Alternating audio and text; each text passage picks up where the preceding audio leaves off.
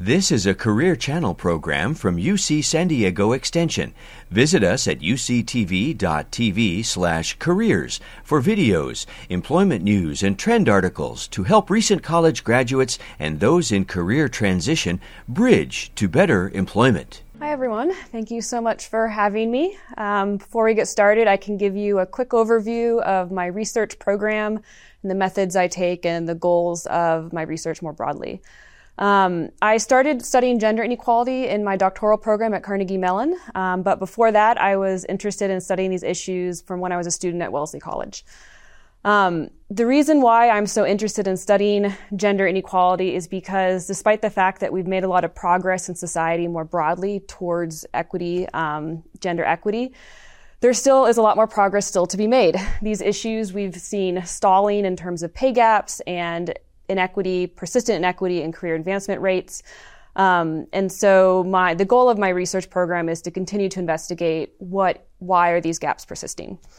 I do that through studying both formal and informal processes in organizations and careers. And so what I mean by that is formal processes are these gatekeeping procedures that we have, hiring decisions, promotion decisions, task assignments, things like that. And there's evidence that discrimination can occur there as well as more implicit biases. And so I have a paper that looks at how even when women have reached high levels of qualification, they still face different types of negative biases about their career commitment.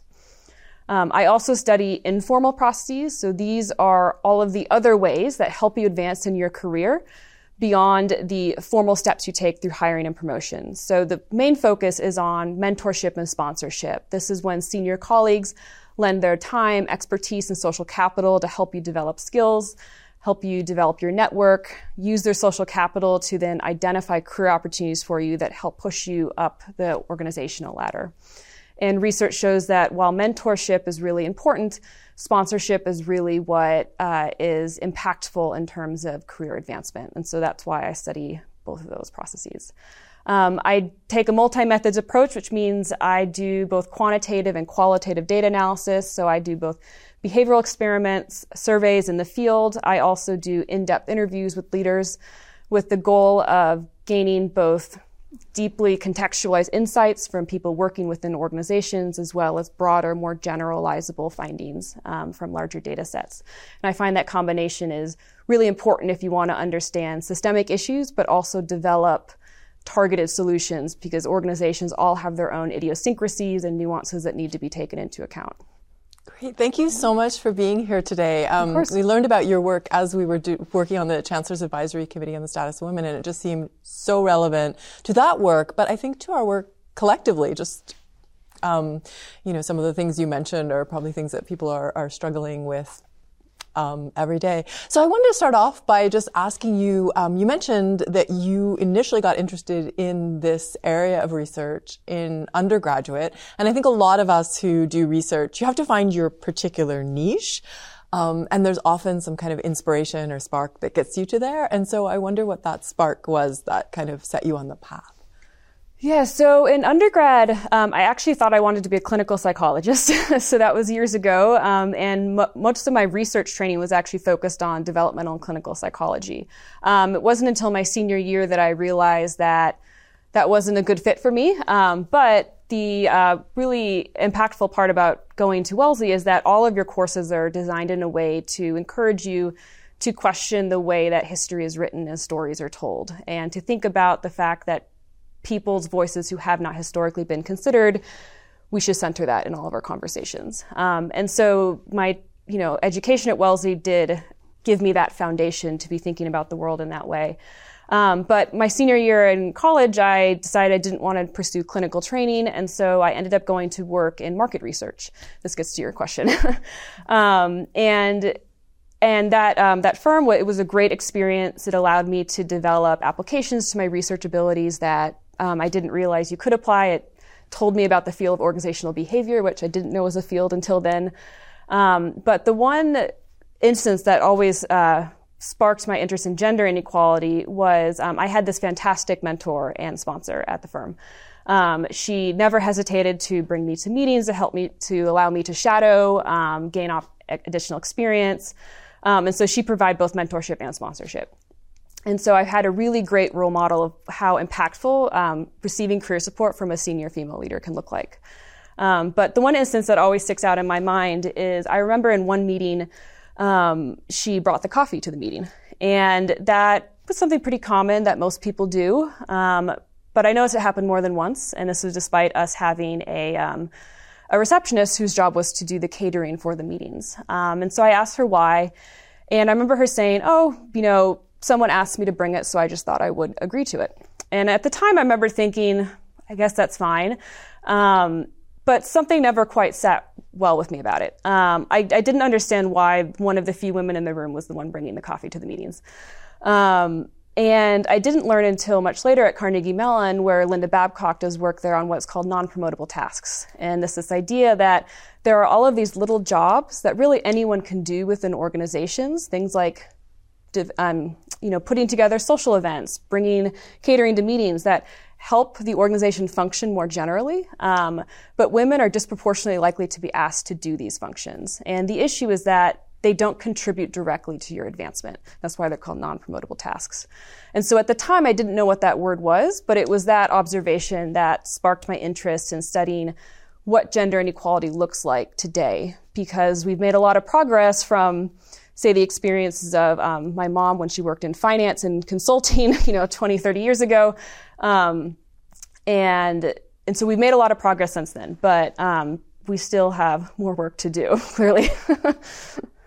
That's cool that a female mentor was somebody who really sparked your path. Yes, she was a fantastic example of how to be a good sponsor. Yeah, I had the same experience. I was originally intending to do something else in college, but then I had this amazing chemistry professor, female chemistry professor, who just wowed me and also became a mentor and a sponsor. That's a distinction. I think that's really helpful, actually. I think that's really important looking back, how important, and sometimes it's just a small thing that really can set you on. Yes, and it's actually particularly impactful in STEM fields, like you mentioned chemistry. Yes. There's lots of research coming out that shows when fields are stereotypically male-dominated, having a sponsor, a highly tenured female sponsor and mentor can be really impactful for junior women's advancement. Yeah, that's really cool. So thinking about some of the things you said, we were talking a little bit about historical perspective, right? Because these are longstanding issues. And so I'd like to hear a little more from you about women in the workplace today, gender in the workplace today, and maybe also how it intersects with some other identities or even age or other factors. Yeah, so in terms of what is different now is that we still deal with a lot of systemic inequalities. I would see one main difference in comparing, I think, 30, 40, 50 years ago is that overt discrimination is less socially acceptable, which is great progress. I'm glad we've gotten there. And so because of that, the traditional things we think of when we hear gender discrimination, we don't see that as much anymore. But it doesn't mean it's not there. It just has changed form. And there are still some very persistent stereotypes and inequalities that pervade, like assumptions about career commitment. So the motherhood penalty is a well-documented barrier that women face. It's rooted in this idea that, particularly in America, we have a stereotype that the ideal employee, the ideal worker, is one who's committed to their work above everything else. However, women are still stereotyped to be the primary caregiver in families, regardless of whether that's true or not. And because of that, people are less likely to see women as the ideal worker, and this leads to discrimination, hiring, and promotion decisions. And so there are still those, I would call old school discrimination. I mean, the idea that women are still only the primary caregiver is a fairly dated bias, but it still very much impacts women in today's workplace. What you see more of now is a lot of organizations have taken steps to try to make advancements. We see a lot of anti-bias training, a lot of policies that try to, obscure the gender of applicants and all of these things. Very mixed evidence as to whether they're actually effective or not. In fact, anti-bias training, the research shows, can lead to backlash, particularly racial anti-bias training. And part of the reason is we haven't really addressed the underlying issues, and that's going to continue to be a problem in terms of designing effective policies. In terms of intersectionality, you are correct, that definitely plays a role. My research focuses on gender inequality broadly, But of course, there's plenty of evidence that shows that women of color face unique biases in the workplace, often much higher standards and more challenging biases than white women face. Interestingly, ageism and gender inequality has received fairly little attention in the research, which is a problem. But of the work that I've seen, it shows that older women do face a unique combination of biases to reflect the fact that they're no longer seen as the primary caregiver, and society does not know what to do with them quite in the workplace, and so they experience biases as a result. But that is a pretty emerging area of research, which is surprising considering it's 2023. But a lot of the intersectionality angles on research have only just started reading management. It doesn't mean that other fields like sociology and psychology have not explored these, but in terms of applying it into the workplace, it's still pretty new. It seemed like the issue of age was really relevant to your work because you were talking about the undervaluing of exceptional women. It's often when you get later in your career that you have seen exceptional. But I was also thinking this morning, I was looking something over and I was thinking the more efficient and effective you are in a way, it's possible for you to be like it makes your work almost invisible to folks. And so there is this aspect, perhaps, of maybe women being overlooked. The better they are, the more efficient they are, more effective even. It's possible. Of the work I've done, I haven't looked at age particularly, but I have looked at rank and tenure within a field, which correlates with age, certainly. And in that work, I find some evidence that highly ranked, highly tenured women are actually perceived as exceptional. Because of these growing awarenesses about gender biases, people see highly ranked women and there's an assumption that it was harder for them to get there. Therefore, they must be far more competent than anyone else who did not face these double standards, these unfair biases. However, the application of that exceptionalism effect it's unclear how far-reaching it is. They've looked at general perceptions of leaders. I looked at it in terms of how referrals or recommendations for job applications are perceived. However, in terms of more specific workplace interactions, it's less clear how that extends to. And it's interesting because I have another paper on overqualification, which shows that overqualified women are more likely to be assumed to be highly committed to the firm compared to overqualified men. And what I mean by firm commitment is it's a theoretical construct in our field, but it captures this idea that the firm, to what extent the firm assumes they will stay at the organization. So, it's kind of the reverse of like, will they leave? Overqualified men are seen as a flight risk. What the data I have and some prior work shows is that overqualified men are assumed to think they're too good for jobs that they're overqualified for, and they're just going to jump ship as soon as the next better opportunity comes along. And so people are actually less inclined to hire them compared to men with sufficient qualifications for the job. But people don't have that concern about overqualified women. And it's not that they're never categorized as overqualified. The data shows that they see overqualified women as highly competent, highly qualified for the job. But they rationalize their qualifications in a way they don't for men. So they don't see them as a flight risk. They don't worry about retention. They actually rationalize it in a way that the presumption is women value their relationships more in the workplace, so they're less likely to risk those relationships by leaving for the next better opportunity. And of course, these are all rationalizations and thought processes. It does not speak to women's and men's actual motivations. So what the male and female job candidates are actually thinking, hiring managers don't know. And so these are all their projections onto the candidate. So I think that's a very important distinction, is that I'm not claiming that this is what candidates are thinking themselves, but the biases that others are having about their motivations. And so the reason I mention that is that there's an interesting balance there, in that on one hand, I have a paper that shows, recommendations from highly tenured women are really impactful, particularly for junior female job candidates. But on the other hand, we also see that overqualified female job candidates are assumed they're not a flight risk, and presumably the firm is less concerned about having to retain them. And so it's clear that there's not one blanket story about some discounting of competence that can happen, which to date often has been the narrative of, women are just assumed to not be smart enough. The data now shows that does not seem to be the case always, and that people do recognize women's competence and qualifications, but it still leads to biases in other ways. So the story has become more complicated now. That's all good research is, yes. right? The more you dig in, the more you realize there's a lot of different questions. And I think as societies become more aware of gender biases, that has complicated the phenomenon as well. Because there's more and more data that shows that people don't want to be biased. People do have generally good motivations. And so they do try to make adjustments based on that. And so that makes how the effect plays out in organizations far more complicated. Does it also make it hard because people say the thing that they feel that they should say as opposed to saying the thing yes. when you're doing research? Yeah. Yes. That is a common problem for people studying all forms of discrimination. So I was talking to a colleague who studies racial discrimination in hiring decisions, and he's faced a similar issue where he did what's called an audit study, which means he created resumes, and then you actually send them out to organizations and then record response rates on the resumes. So it's a real behavioral test in that way, as opposed to an experimental study where you would get a sense of hiring intentions, but it's not actually a real callback rate, right? Because it's all done within the lab. And he consistently found these biases in the actual audit study application data, but then was struggling to replicate it within the lab data.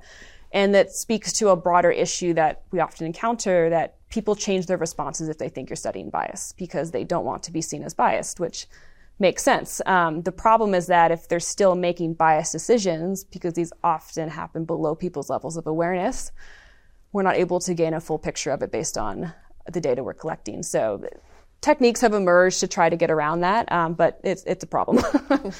Sounds like there are so many different things to study in this area, which is really exciting. But I wonder if you could say either sort of a burning question you're working on, or you really want to work on something you really want to get to the bottom of, like a direction that your research you'd like it to take. Yeah, so I have two, working projects that I have right now that I'm really excited about. One is just starting and the other is a little bit more developed, but the just starting one that is building off of this prior work I mentioned about gendered assumptions about firm commitment and retention.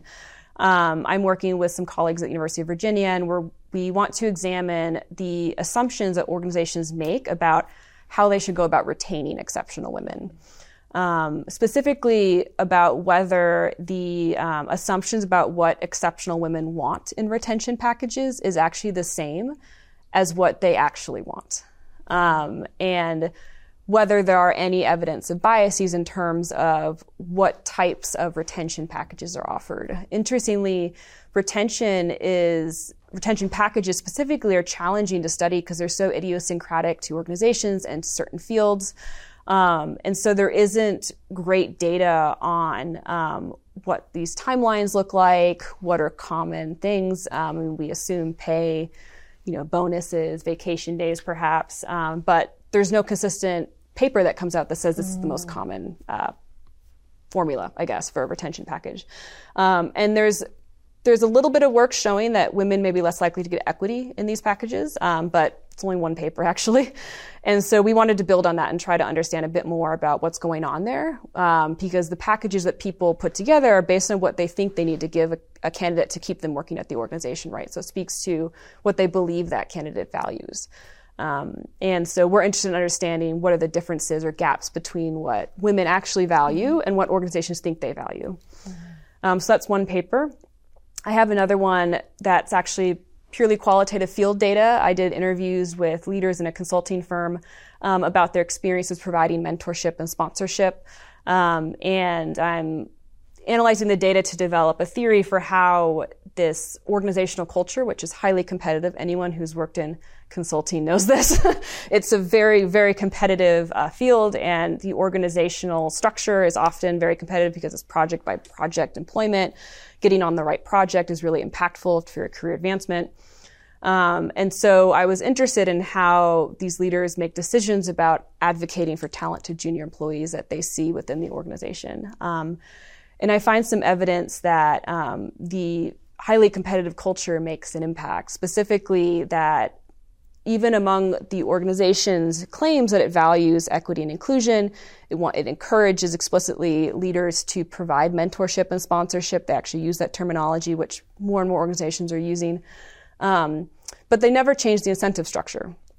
So junior employees and leaders are always incentivized based on performance. The leaders themselves on the performance of their projects that they're leading. And who you choose to mentor and sponsor you begin to then weigh it against what helps your performance, because your performance is the only thing that you're getting incentivized for.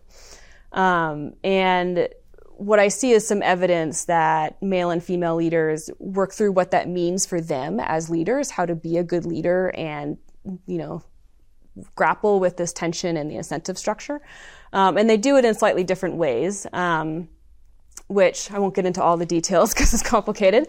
But I think that paper is important because it speaks to the fact that organizational initiatives are not sufficient. So organizations having a formal mentoring program that they might have thrown together because they think it's helpful, which again, best intentions, or maybe they have a networking event or two to try to help junior employees make connections.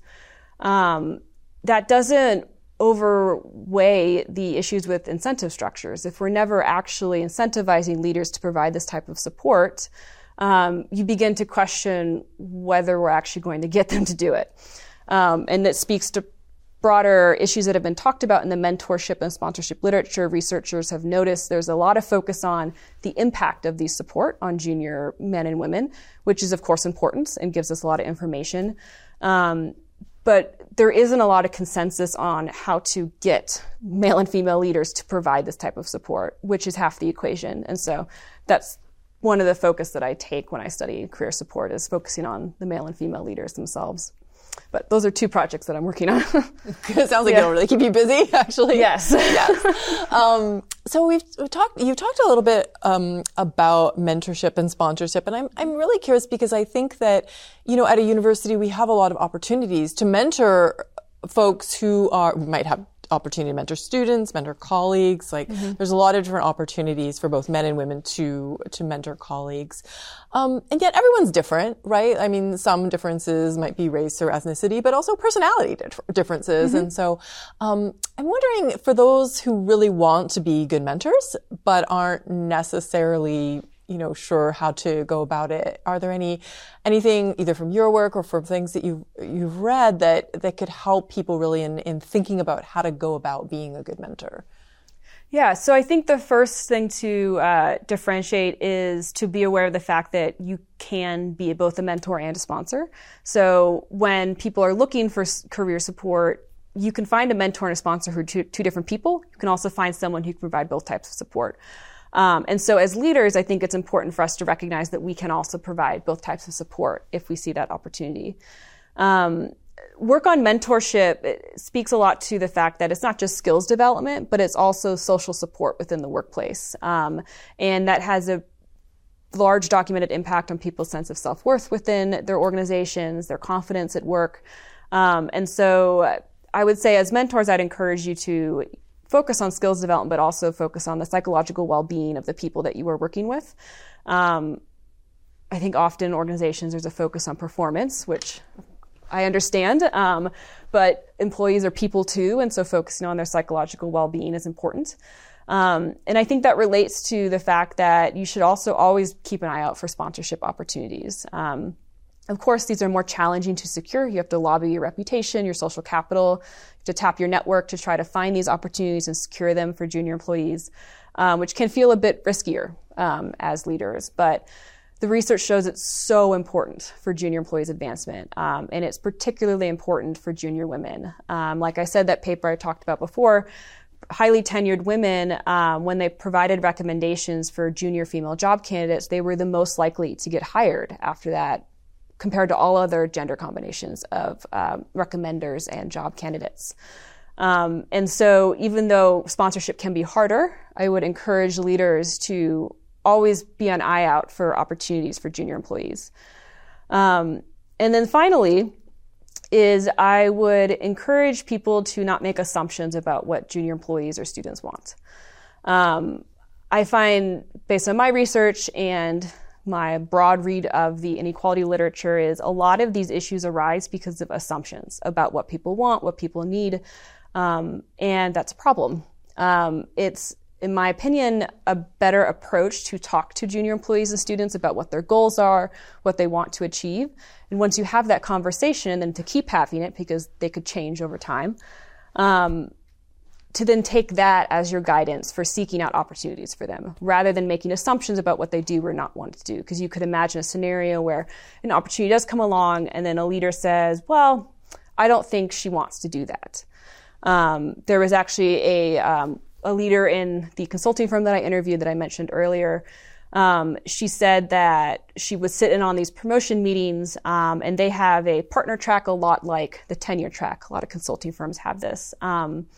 And she disclosed to me that in this meeting, she was talking about a junior female colleague that she had been working with that she wanted to put on the fast track for promotion. And then one of her male colleagues said, oh, she didn't say anything about that. I assumed she didn't want to do that. And the woman I was interviewing said, it was strange to me, the assumption that a woman wouldn't want to advance in the workplace. It is strange. It's a strange assumption. And I don't think that male colleague meant anything by it. That being said, I do not know who this person is. But my experience has been that often these assumptions are not done with malice. However, they can still be damaging. And so I would encourage all leaders to constantly have a dialogue with your students, your junior employees, always be aware of what they're looking for so then you can provide the most targeted opportunities and support for them. I think your suggestion to really open that conversation is so important because a lot of times I'm thinking especially of students in academia who may want to go into industry or may want to go follow a sort of non-traditional path. And the advisor might be completely happy with that, but they've never had the opportunity to discuss it. And so the mentee feels like, I don't know if this is even okay. Should I? So like opening that conversation could just be like so helpful for the mentee to realize, oh, this is actually okay, you know? I think this also speaks to a larger movement I advocate for personally, to normalize having these conversations. My sense from my experience in the workplace and also my read of the research is that people hesitate to ask for things because particularly women, they don't want to be overly assertive because there are costs to that. They don't want to be labeled bossy. And as a result, if they're seen as less likely to be asking for them, then there's an assumption that they don't want it, which is like that example that I gave you, which may not be true. And so if we normalize the conversation as leaders actually initiating it, then the onus is no longer on the junior employee exclusively to advocate for themselves. You know, of course, they do have to advocate for themselves. I would encourage all junior women to always advocate for yourself. But we can't expect women to solve discrimination on their own. That speaks to this larger issue that I've seen in organizations across the literature is that a lot of the solutions focus on how can we empower women, which is fine and it's helpful. Yes, these things can be very helpful. They give us a lot of information about barriers that women are facing. But it doesn't fix the system. We need to develop systemic solutions. And so when I say start that conversation, it's actually speaking to a broader process of let's normalize open conversations between leaders and junior employees. Let's normalize conversations about what you want out of a mentorship relationship, what you want out of a sponsorship relationship, rather than it feeling weird to ask about it. I fully recognize to all of those watching that it may feel weird for you to do this. The only advice I can give is to be as genuine and authentic to yourself as possible. And there is research that shows actually that when you ask people for advice, they like you more because they think you're more competent. So let that take you as you will. But yes, so that's why I also try to maintain the focus on what leaders can do to try to fix that system. I think you've touched on this a little bit, but I wanted to come straight out and ask about misconceptions about gender in the workplace, and if there are any things that you've come across either in your studies or things that you've read that that you'd like to maybe debunk or talk about. Oh, that's interesting. I think the one that I do not face this as much among researchers. However, when I speak about these issues more broadly, interestingly, the one that I face that I continue to be surprised by is this assumption that sexism isn't a problem anymore. in that it's, this isn't Mad Men anymore. We treat women better than that, and is the expectation I think people have. And this gets back to what we talked about earlier about how it's still there, it looks different. And so because it's changed form and it's more implicit and less explicit, what the reactions I've gotten is that it's not a problem anymore, which really surprises me, because you talk to any woman in the workplace and I guarantee you either they themselves or someone they know has faced an issue.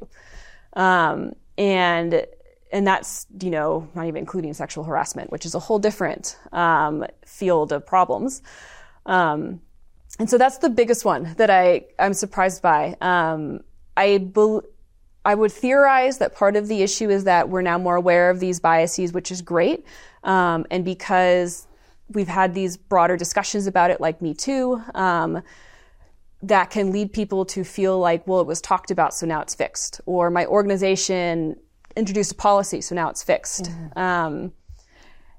Unfortunately, the problem is not solved that easily. And so I would encourage people, if they encounter anyone who is of that belief, to try to dissuade them of that, because the concern is that if they think it's done, efforts to fix it will become less urgent. And so that's the one that I've faced.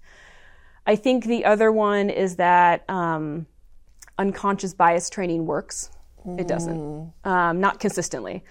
The research shows that yes, we have unconscious biases, but the trainees that exist very rarely address them in a consistent way.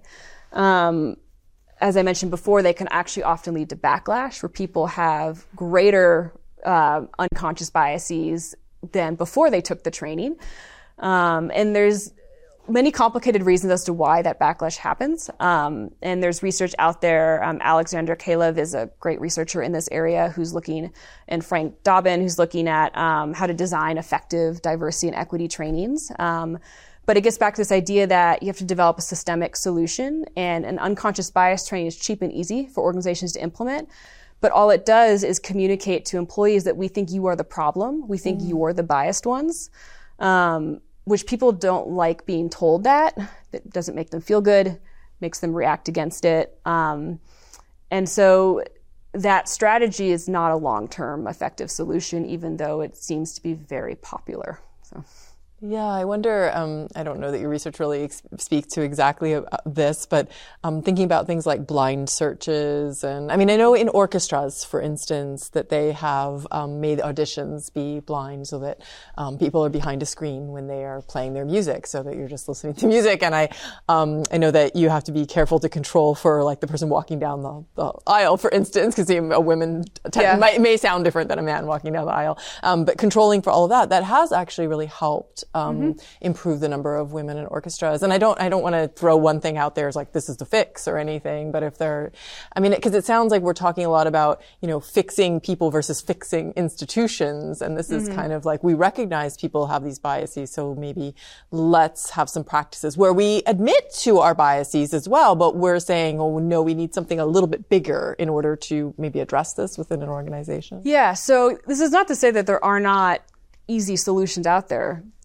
The example you showed with, more or less anonymizing the screening process for orchestras, hanging up a sheet is not an expensive solution, and it was effective in that case. And I don't do research on anonymizing applications, and so I can't speak to that directly. I would say, though, that these types of solutions are necessary, but ultimately not sufficient for a couple of reasons.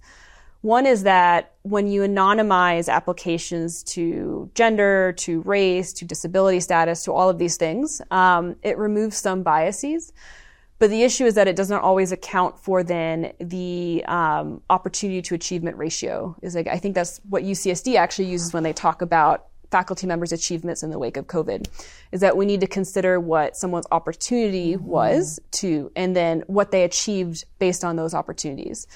And so if it was harder for someone to accomplish what they accomplished based on their opportunities, we should acknowledge that. And sometimes knowing their identity in terms of where they are from, what their demographics are, if that helps us make that assessment, then perhaps that information should be included. But that's a very complicated process. There's no one fix. And so I would not prescribe an organization to do one or the other. I would encourage organizations to consider that this is a deeply complicated scenario, and blanket solutions are generally not going to get you where you want to go all the way.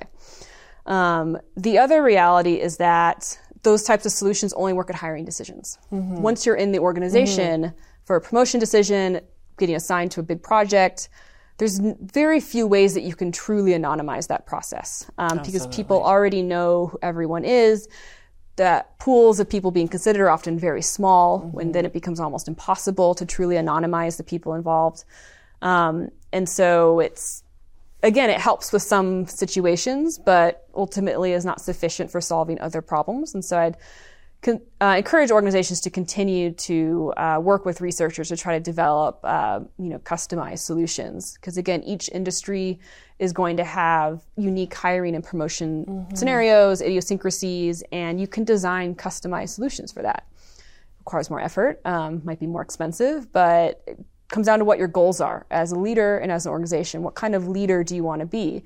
This is what I talk to my MBAs about, my students, is yes, it will often be harder and more expensive to implement truly effective equity and inclusion practices. But you should ask yourself, what kind of leader do you want to be? Do you want all of your employees to have equal opportunity and to feel included? If so, then you have to take the extra steps. If you don't because it's too expensive, I realize that not all leaders have, say over the entire organizational budget. I recognize there are constraints. But generally, you should think about what you're willing to advocate for. If you want to be a leader that gives people equal opportunities, then you need to take steps to try to do that. And this speaks to organizations more broadly. What kind of firm do you want to run? Do you want to run one where people don't have equal opportunity, or maybe sort of have equal opportunity? Do you want one where people sort of feel included? Or do you want one people actually feel included? And if so, then you have to take the steps accordingly to achieve that goal, even if it's expensive. Yeah, and there are probably a lot of hidden costs, right? Because there are hidden costs to losing someone, especially somebody who's been there for a long time, because there's so much institutional knowledge and retraining the new person. And then, you can't really put a price tag on how that affects morale if that person was well loved. And all of these different things that are really, okay, maybe it's expensive to do this, but at the end of the day, maybe it actually saves money down the road. Yeah, and that's even kind of teasing apart broader policy changes from, supporting specific leaders within the organization through efforts to retain them. I don't know as much about the turnover literature because it's not my expertise. I do know of what I've read that organizations frequently do not account for the cost of turnover in the same way they account for other losses. It is more challenging for them to do so. It often doesn't go through the same psychological framework, so to speak. And so firms don't think about the cost in that way. And so you are correct in that they are hidden. It does not mean they are not there. McKinsey's Women in the Workplace report came out this year. It's, for those of you who are not familiar, every year they do a very comprehensive survey of the status of gender equity across different industries. It's very comprehensive. Highly recommend reading it if you're interested in this type of research. And they often will identify trends that characterize that year of data collection. And since this one, is coming after a lot of the peak of COVID related work restrictions and things like that, and the, the perceived higher rate of people leaving their organizations to move to another job, they found that women were, expressed greater likelihood to change jobs. And some of the reasons they looked to was a lack of flexibility, things that I would argue could be solved by organizations. But they don't, and so the female leaders leave, which I would categorize as a loss for that organization. So it's something that I think firms should keep in their mind. So you've been talking, and you just mentioned it now, like different types of organizations have to be, because there's different nuances. the university is the university academia in general, not ours per se, but in general, the university is a very interesting place, right? Because we have these very different types of individuals. We have undergraduate students and graduate students, and we have postdoctoral scholars and, faculty at on all levels, and then a whole bunch of staff. And so I don't know if it's possible to generalize for the university, but are there particular things for the university that comes out of your work or things that you've read that, I don't know, recommendations or maybe oddities that we should be thinking about and those sorts of things? Yeah, so I'll give my advice within consideration of the fact that I'm not yet tenured. I do joke with my students that organizations are some of the most dysfunctional, universities are some of the most dysfunctional organizations. People don't tend to treat them as organizations, even though universities are, they're massive organizations. They're often more challenging to navigate because there is no formal hierarchy like there is in a firm. Right. It's always funny when I try to explain how the power hierarchy works at UCSD to my friends who work in a normal company. They find it perplexing because like within Rady, for example, there isn't a truly formal hierarchy among professors. You have the dean, and then you have various levels of deans and assistant deans and things like that. But then the professors are all just one pool. Even though you do have status and pay differences among them from, assistant professor to associate with tenure to full. But there is no direct reporting among professor ranks. And so everything is informal, which I would argue makes things like mentorship and sponsorship all that more important, because if there are not formal hierarchies, then how to navigate that system becomes more challenging. And so you rely on senior leaders to try to help you learn to navigate that. And like, for example, Rady assigns junior faculty members with mentors to help them do that. And I have a great mentor, Pamela Smith, and she helps me with that. The main thing to take into consideration is because the structure is so unique and so different, we do not have the same luxury to just allow people to figure things out. It's more complicated. So having those conversations with students and junior employees about, what they want in this mentorship relationship, how you, the faculty member, can help them achieve their goals, that becomes even more important because there aren't the same formal channels that they can go through as there isn't someone they automatically report to that they meet once a month. And so I would say becoming more intentional with reaching out to students to see if you can help them, I think, becomes important. So we have a question about how race and ethnicity impacts misconceptions in the workplace for women.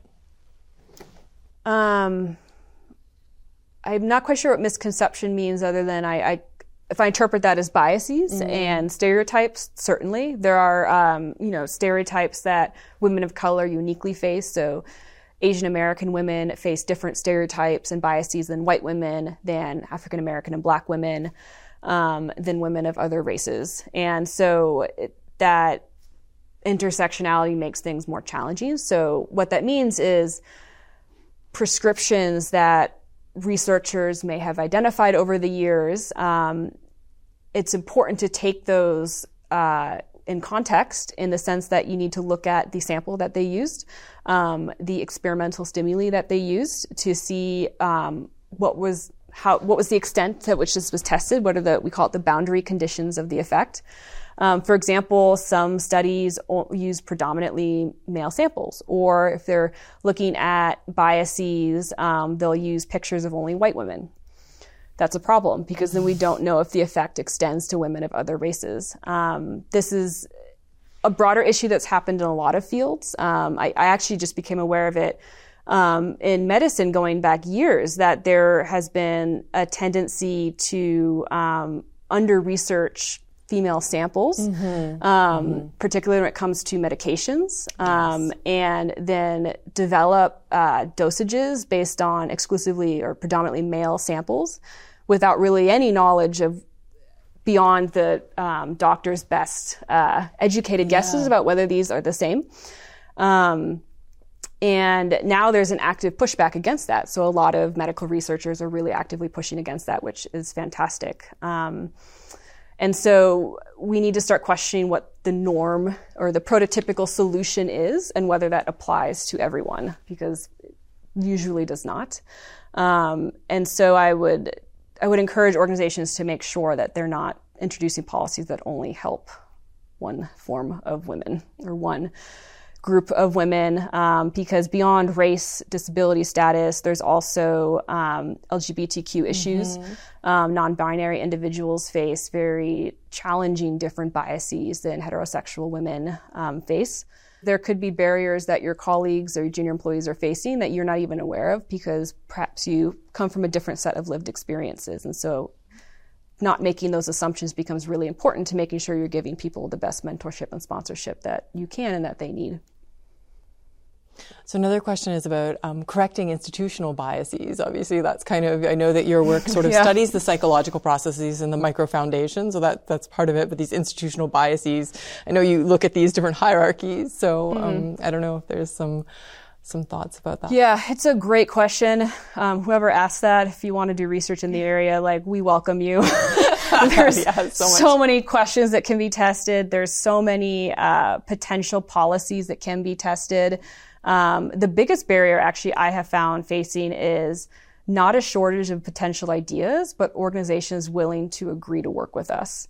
Getting an organization to allow you to run a pilot program, to design a program to help address a bias that they have in the organization, they're very resistant to it. My theory is that it's because once they know there's a problem that's documented, they feel there's an obligation to fix it, which of course they should, and they'd rather just not know. And so, again, the biggest barrier I see to institutional biases is getting those institutions to work with us, because researchers have ideas and have potential solutions, but there's no way to know what will work until we can start testing them. So there's a question, I don't know if this is related exactly to your work, but I'll ask anyway. Your opinion of the implicit bias test developed at Harvard. Do you think it's a good prerequisite for an individual before taking the implicit bias training? We've already discussed sort of some of the issues with implicit bias itself. Does the test help? Yes, so I am familiar with the test. I would encourage anyone who's interested in looking at the psychometric, properties of the test, meaning, what it's composed of, what it is actually testing, to look into it. The IAT, what it does is test the speed of associations you have between certain words, certain ideas and pictures, and then the idea that faster or slower associations can indicate bias, based on my understanding. I'm not an expert in the test, so it's likely more nuanced than that. I would argue that can give you some information, with the caveat that that's a pretty narrow way to test unconscious bias. And so if you define unconscious bias as speed of associations between two ideas or two words or a picture of someone and a word, sure, it can be helpful for that. The problem with the IAT that I see is that it's become used as a tool to diagnose biases, which I do not think that's what the researchers originally intended it for. I think it's a way to gather information, and perhaps if it helps people acknowledge the fact that we all have implicit biases, that could be educational, because it's true, we all have them. I define the important thing, I think, is that we do something about it. So it's the choices that you make to try to account for or disrupt the impact of unconscious biases on your decisions. So in terms of helping people be more aware of that reality and accepting their own unconscious biases, perhaps it's helpful. I do become concerned of organizations using it as a way to screen people. So somehow you're put in a category of your implicit bias test is, above this score, so therefore you don't have to take the training. That would really, that's what I don't know if that happens. I'm just theorizing that's possible that would happen. I do not think that is the intention of the test, nor would it be a productive use of it. The equity and inclusion trainings, as if they're effectively designed, should be inclusive to everyone. Everyone should be involved. Everyone should have a say. The idea that you could somehow test out of it really defeats the whole idea of inclusion, in my opinion. That's my personal opinion. Again, anyone watching, I'm not coming after IATs. I just do think there are limitations to what it tells us, and so we should be careful about how we apply what it tells us. Yeah, I think that's a really good point, because there's a lot of psychological tests that they were originally intended for one purpose, and they've been used they're being used in a very, very different way. So I think it's always important to keep that in mind. Yes. What was the original purpose? Yeah, we see that with even general IQ tests and things like that. They were designed for one purpose, and then now they're being applied for different things. And we need to keep in mind of what a test was originally designed for, what its purpose was, so then we can interpret the information it's telling us accordingly. So somebody asked a question. I was thinking about this when you were talking about institutions not wanting to participate. And so I was wondering, somebody just asked a question about whether our institution has approached you at all to do any research related to EDI and, some of the best practices and that sort of thing. It's basically to be a place to be studied. No. Well, maybe they will after watching this broadcast. Well, so I think the important difference is UCSD has definitely expressed a commitment to these issues. The fact that we have several committees that focus on this, and there's even I've spoken to Victor at the Faculty Equity. He's the EVC of Faculty Equity, and so there are several committees and people in certain positions to make sure that equity and inclusion and their best efforts happen. Does not mean it always does happen. I do not think UCSD hasn't given me any data, if that's what they're asking. There are rules about that, that whether they would or would not be allowed to release any data to me. But I would always be open to institutions wanting to try to design pilot programs, to implement new policy changes. All of that I would always be open to.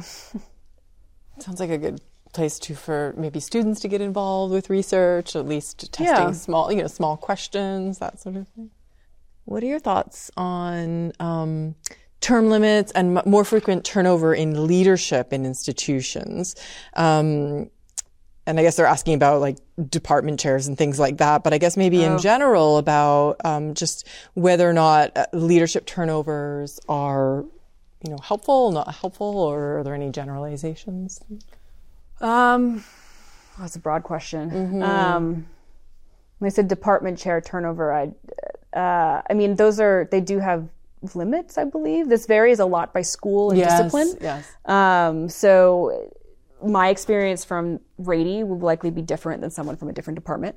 I'm not quite sure how it works in STEM fields, things like that. I think department chairs, the issue with that is they're often very heavily saddled. My perception anyway, I've never served in that position, so my perception is that they're often very heavily saddled with a lot of, guidelines that they have to follow, service requirements, and it turns more into herding cats than I think probably what most people in department chair positions would actually like to do with their time. And of course, herding cats is important. We need to get them all somewhere. And faculty members can be difficult to herd. But I do sometimes wish that there was more impact that they could have, and that I think most of them really want to, if they were given, the time and the resources available to them. And so because of the amount of time and service that's required of them, I think turnover is necessary because people can burn out really quickly. We're having turnover at our department, or our dean of faculty level, which is like our department chair at Rady, because people, they just can't hold that term for very long because it's very high amount of time commitment.